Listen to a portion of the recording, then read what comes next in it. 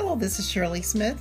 Today we're going to talk about how America has developed inattentional blindness in some areas.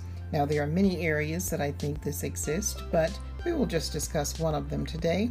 And coming to you again from Bridge the Gap. So looking at ways to repair relationships and build trust in America.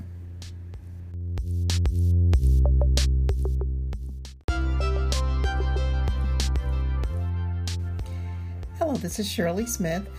We're with Bridge the Gap again. Today we're talking about ways to build relationships and instill trust. And one of the things that we want to discuss is how we got here in America. We have inattention blindness, and all that simply means is this, that if something does not concern us personally, we can actually not see it or hear it. And a perfect example of that is the issues with policing in America and the shooting of African American men. That has gone unnoticed in America, whereas the rest of the world noticed it. And so they started rioting when America started rioting on behalf of the oppression that they saw happening in the United States of America. And so what I have a thought about, because that's my line is I have a thought, and just please think with me. One of the things that I believe is missing is that if we as individuals do not take care of ourselves, and that's looking at our mind, our spirit, our soul, and body. If we're not paying attention to ourselves in those four ways, we can actually totally go from selflessness to selfishness. And it's not done intentional, I hope not, but it does happen. And so my thinking is that if we look at ways to improve our mind, soul, and body and spirit, we then can function more and be a more trusting person, as well as being more tolerant and more appreciative of diversity and other people on the earth. That's regardless of nation, regardless of place, ethnicity, a place that a person is actually from, region of the country or region of the world. It doesn't matter. So let me introduce myself, and I want to do three things in this particular broadcast. One is just introduce myself in relationship to what I'm referring to, learning tolerance for people. And then the second thing, of the mind, spirit, soul, and body, we will just focus on the mind tonight. And then also, the third thing that I'd like to do is give an example of the inattention blindness and how that developed in America. Now, this is just one example. There are probably hundreds and thousands, but I will just give one example of how this inattention blindness developed within America. And I think we could probably apply that example to many, many other areas where America has appeared to be asleep. So, first of all, just to introduce myself, I'm a single parent of 3 sons, and I'm sure many of you can identify with that. And so, reason I mention that is because just knowing that and living in America, some of you will understand and appreciate what it takes to be a single parent, be African American, and also have 3 sons in America. So the second thing that I'll mention is that I do love travel. So I've traveled to over 30 countries and over 38 states. And the way I got to do that is, I call it a blessing, but I had an opportunity to work in corporate America for 15 years in the computer industry. And so while in that industry, I had an opportunity to travel first all over the United States to 38 states, as in training the sales force for a large computer company. And then I had a chance to travel to about 22 countries in actually managing global marketing projects. One was a customer loyalty program, and the other was a time when Y2K occurred, and we needed to develop the communication strategy and also meet with the country leaders to make sure that they could develop implementation plans for the strategies that were developed. And then we audited those plans. So it was a lot of travel going to other countries. The great thing that I learned about travel, and I think travel is extremely important for us as we're learning appreciation for culture and diversity. So the things that I learned from that is respect for other cultures, tolerance for other cultures, learned more about American history while in other countries, and then also, of course, learn history of those countries, and as well as how much we are the same. So we always think of being very different from people in other countries, but as you start to work with people in other countries, you learn that how much you have in common. And so one of the key things that I've learned in those travels is that all humans require respect and love. And when traveling the 38 states within America, it's interesting because as you go from coast to coast, each region within the United States has its own culture. So not only did I have an opportunity to travel through a number of states in the United States, but I also had an opportunity to live in the South, in the Southwest, and also the West. And so 6 different states in 3 of the 4 regions of the country. So I learned a lot about the difference even within American culture, and so a difference within ethnicities. And so that's important because as you learn, the more you learn about the differences that people have, you also learn about their values. And it's key to understand what values you have in common, especially when you're in business, because you have to build relationships in order to get the business done. Prior to the computer industry, I was actually in the insurance industry for 10 years. And so the value of that was clear. I learned the importance of life insurance, health insurance, homeowners insurance, auto insurance, warranty insurance. And I say that, and you may look at that lightly, but actually that's very key, because if you have your insurances in order, that has also to do with your overall wealth.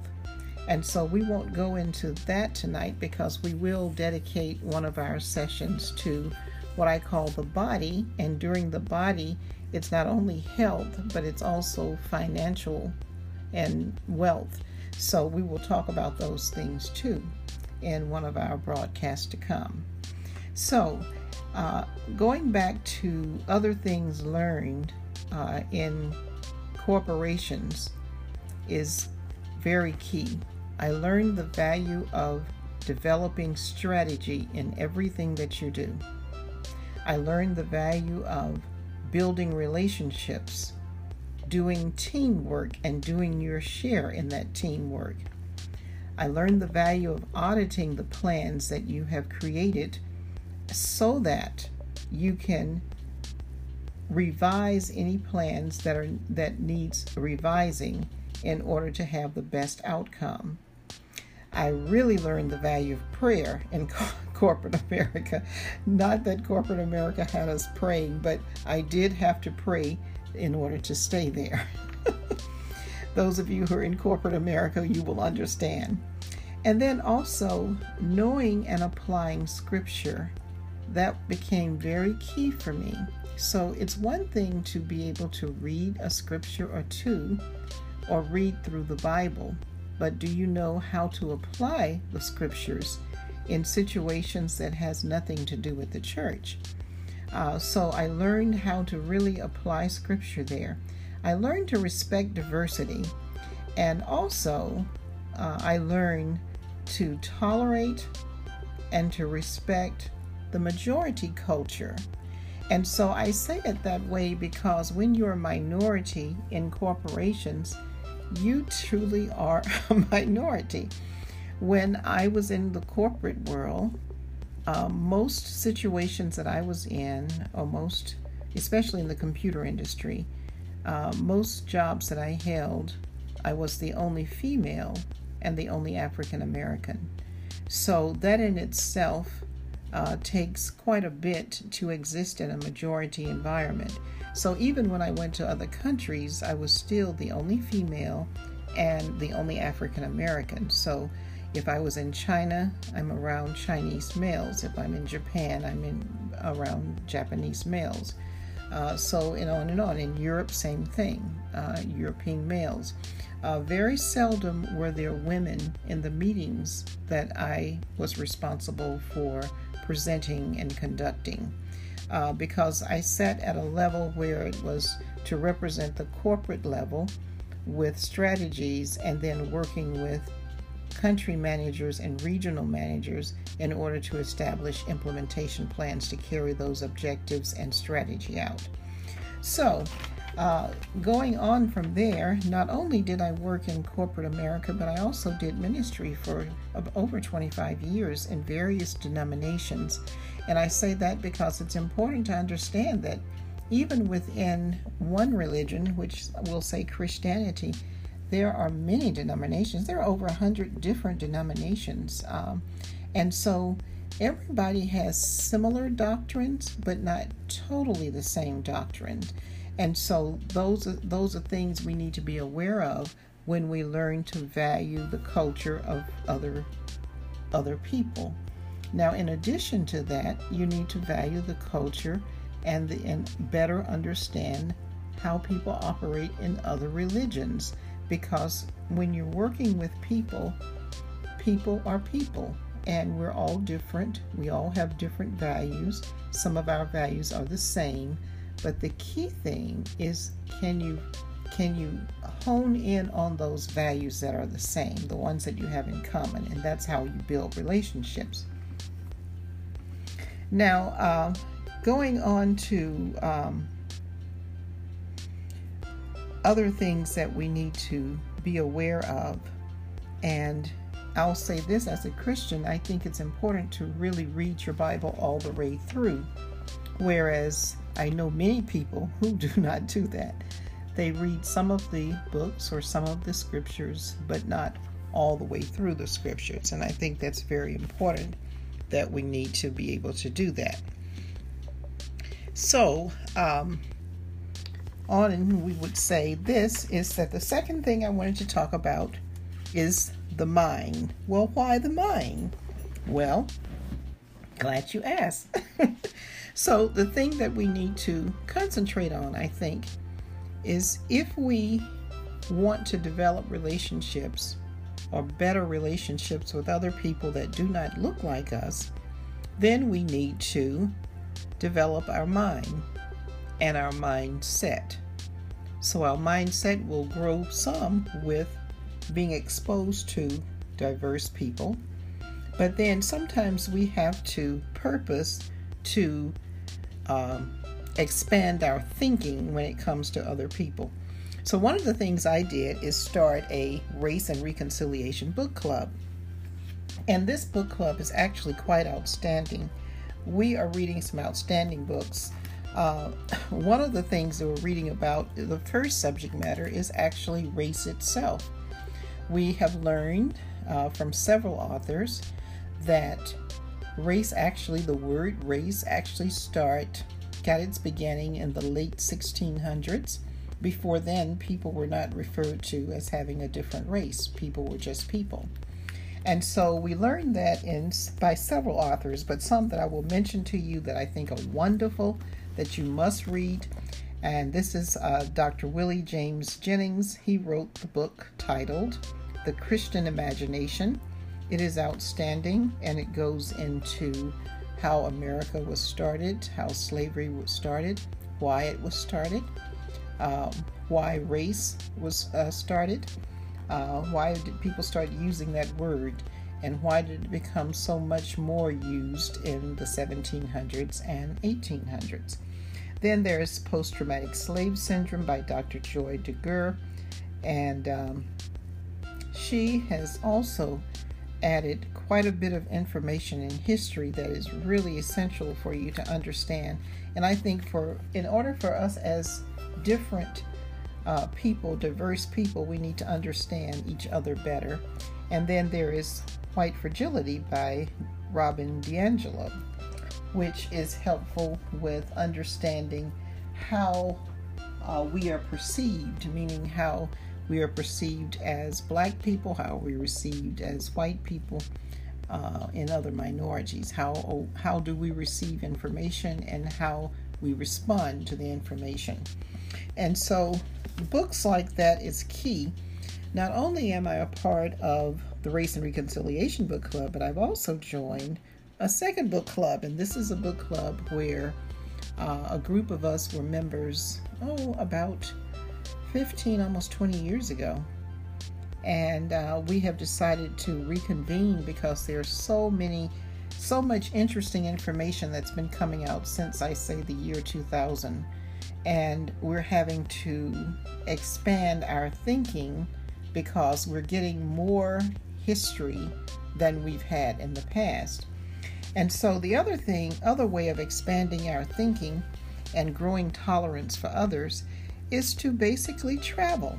So we've mentioned the number of countries that I've been to and the things that I've really learned from going to those countries. Now notice I didn't talk about specific cultures. What I did talk about is growing tolerance, gaining respect for. And I think that's very key that we gain those things and understand the people, the culture, nations, and ethnicities, because there's quite a variety when it comes to humans. The other thing that we want to look at is education, but I caution you with our typical academic books that we have used in the past. Unfortunately, we're finding out that some of those books are a bit lacking in information. So a lot of African American information, Native American, and Asian American history was not included in the textbooks that our children and that we read, coming from kindergarten all the way up through doctoral programs. So we want to make sure that we're aware that now there are more books coming out with greater information. And because of this, I look at this as being one of the many things that has caused inattention blindness in America. Because we were given the history of more European Americans than any other Americans, that left out a lot of history from our textbooks. And so if we do not know what contributions African Americans have made, Asian Americans have made, Native Americans have made to our country, to our culture, to our history, then we tend not to respect or even see them. It's almost like all of us are invisible. African Americans are invisible, Native Americans are invisible, Asian Americans are invisible, because we were left out of textbooks, so we're almost like invisible. And I will say this because I listened to one of Michelle Obama's podcasts recently, and she gave an example of how African Americans have been invisible in this country for years. She mentioned that when her husband was still in office, when President Obama was still in office, she and her daughters and a friend of hers went to get yogurt after softball or hockey, some type of game that her daughters were involved in. And they got in line with their caps and their usual jeans, and because they didn't want to stand out, she actually requested Secret Service to stand far back because she didn't want to call attention to them. And so they're standing in this line waiting to get their yogurt, and a white woman walks up and gets right in front of her as if they were not there. And so her friend looks at her, doesn't say anything, because she knows that Michelle does not want to cause a scene, because they're trying to be invisible, being, the first lady and children. So Michelle makes the decision to go ahead and tap the lady on the shoulder and say, "Excuse me, but we were in line." And so the lady didn't even look at her. So the way she saw it is that the woman saw darker skin, and she immediately just dismissed it. It was almost like they were invisible. So she just got in front of her. So to this day, I guess that lady still doesn't know that she stepped in front of the first lady, because she never even gave her the respect of looking at her when she asked her to move. She just moved and went to another line. So that's an interesting example of blindness, inattention blindness.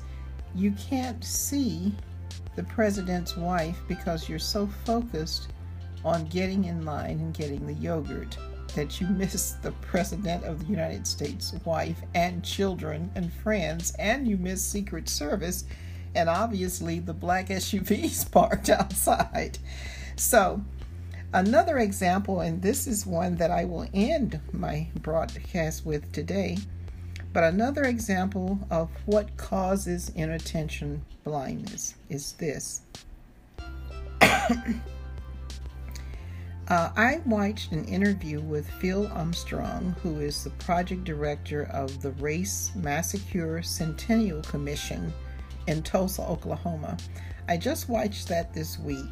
He was being interviewed by the president of Fuller Theological Seminary. And so he first says this: May 31st, 1921, we have always in America referred to that as a race riot. That African Americans started a riot, and what happened is that the Greenwood Black Wall Street was burned down, along with houses and land and just a number of things. And so the comment that he made is this: number one, it was never a riot. It was a massacre. And so that's key. So in our history books, first of all, we left this out. And the little information that we have carried from generation to generation by mouth, and the little bit that was written, and the little bit that was found in the Oklahoma Historical Society, referred to this as a riot rather than a massacre, when it was not started by African Americans, but indeed the whites in the town actually attacked and killed somewhere between, I think, 300 to 1,000 people came up missing. And the reason why there's such a big jump, 300 were actually found dead. The other 700 or so were just piled into trucks and dug, a big hole was dug, and they were just thrown into a mass grave. So no death certificates were ever written. This is amazing to me, that people never got to see their relatives again after that day. They never even had a chance to go to court. There was no mention of the whole massacre later. And because it was mislabeled as a riot rather than a massacre, even though there was, in today's dollars, about $25 million to $30 million was lost, people could not file insurance claims because it was deemed a riot, not a massacre. So because it was deemed a riot, insurance companies would not honor insurance claims. And then on top of that, no trace of records could be found in the city on purpose. Only way they were able to get a lot of the information they do have is through eyewitnesses that are still living. So eyewitnesses from generation to generation spoke of what happened. And so the Oklahoma Historical Society was able to gather some information. But this is a perfect example of how we develop inattention blindness. We basically totally ignored a massacre that lasted 18 hours, killed somewhere between 300 and 1,000 people, left people homeless, and so no death certificates ever signed, people not given any information about their people. And then on top of that, it says, Mr. Armstrong said that the sheriff's department, police departments, they even deputized people who wanted to do lynchings and murders. So they deputized the people to make it legal that they could actually murder and destroy homes and murder people. And so even to this day, people have covered this up. It's as if it never happened. And so when asked why are we bringing this up now, because if you've been watching the news, you'll know that in Oklahoma they found what they think is the mass grave. They're digging it up so that they can identify all the bodies, so that people can actually have closure in the death of their relatives from 100 years ago. Nothing was done for 100 years. And so the other thing that I will just mention that I found amazing is that Native Americans were actually moved off of their land from the southern states, including Mississippi, to Oklahoma. And not only were Native Americans moved, but so were African Americans. So literally in Oklahoma at one point, there were thousands of African Americans and Native Americans present. It was so many African Americans that at one point they actually considered making Oklahoma an African American state. And this was in 1883 is when they did that consideration of making it an African American state. And so the other thing that I found was very interesting, and this is why it's so important for our history books in our academic arenas to have all the history, but we found that Native Americans were also the second largest slave owners in the country. And so this is why so many African Americans and Native Americans, when the Native Americans were moved off their land, so did the African Americans who were slaves move. And then those who were not slaves, they also moved. And they requested that other additional African Americans come to Oklahoma because they felt that they were doing well, they were prospering, they were owning their own land, building their own houses, and all of these things were happening. And that's prior to the massacre. The other thing that was very interesting is that Oklahoma did not become a state until 1907, but one of the first things they did was establish Jim Crow laws.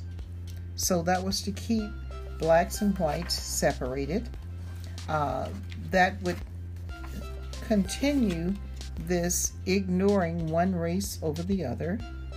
And at some point, we look at this and say the only reason, and this is interesting, the only reason the massacre really occurred is because there was jealousy, envy, and strife, that the African Americans were doing so well that they had started their own banks, their own stores.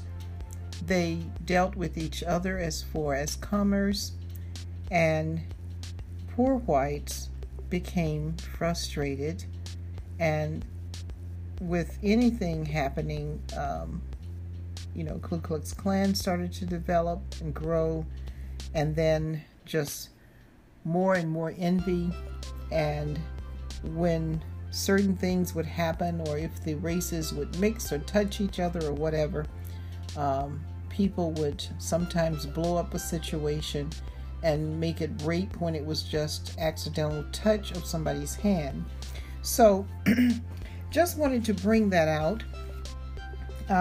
Today was, we need to expand our thinking.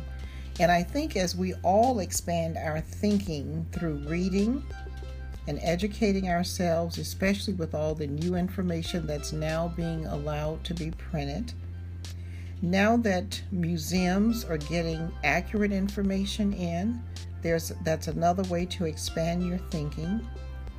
We can't travel right now because of the virus. The United States is limited, and I think only 30 countries are allowing us to travel there at this time because of the virus. And so all these ways are very important to consider, especially in educating ourselves. And as we educate our minds, hopefully we will have more tolerance, we'll have more understanding, and we'll have more respect for each other. The last thing I'd like to say about the massacre of 1921 is this.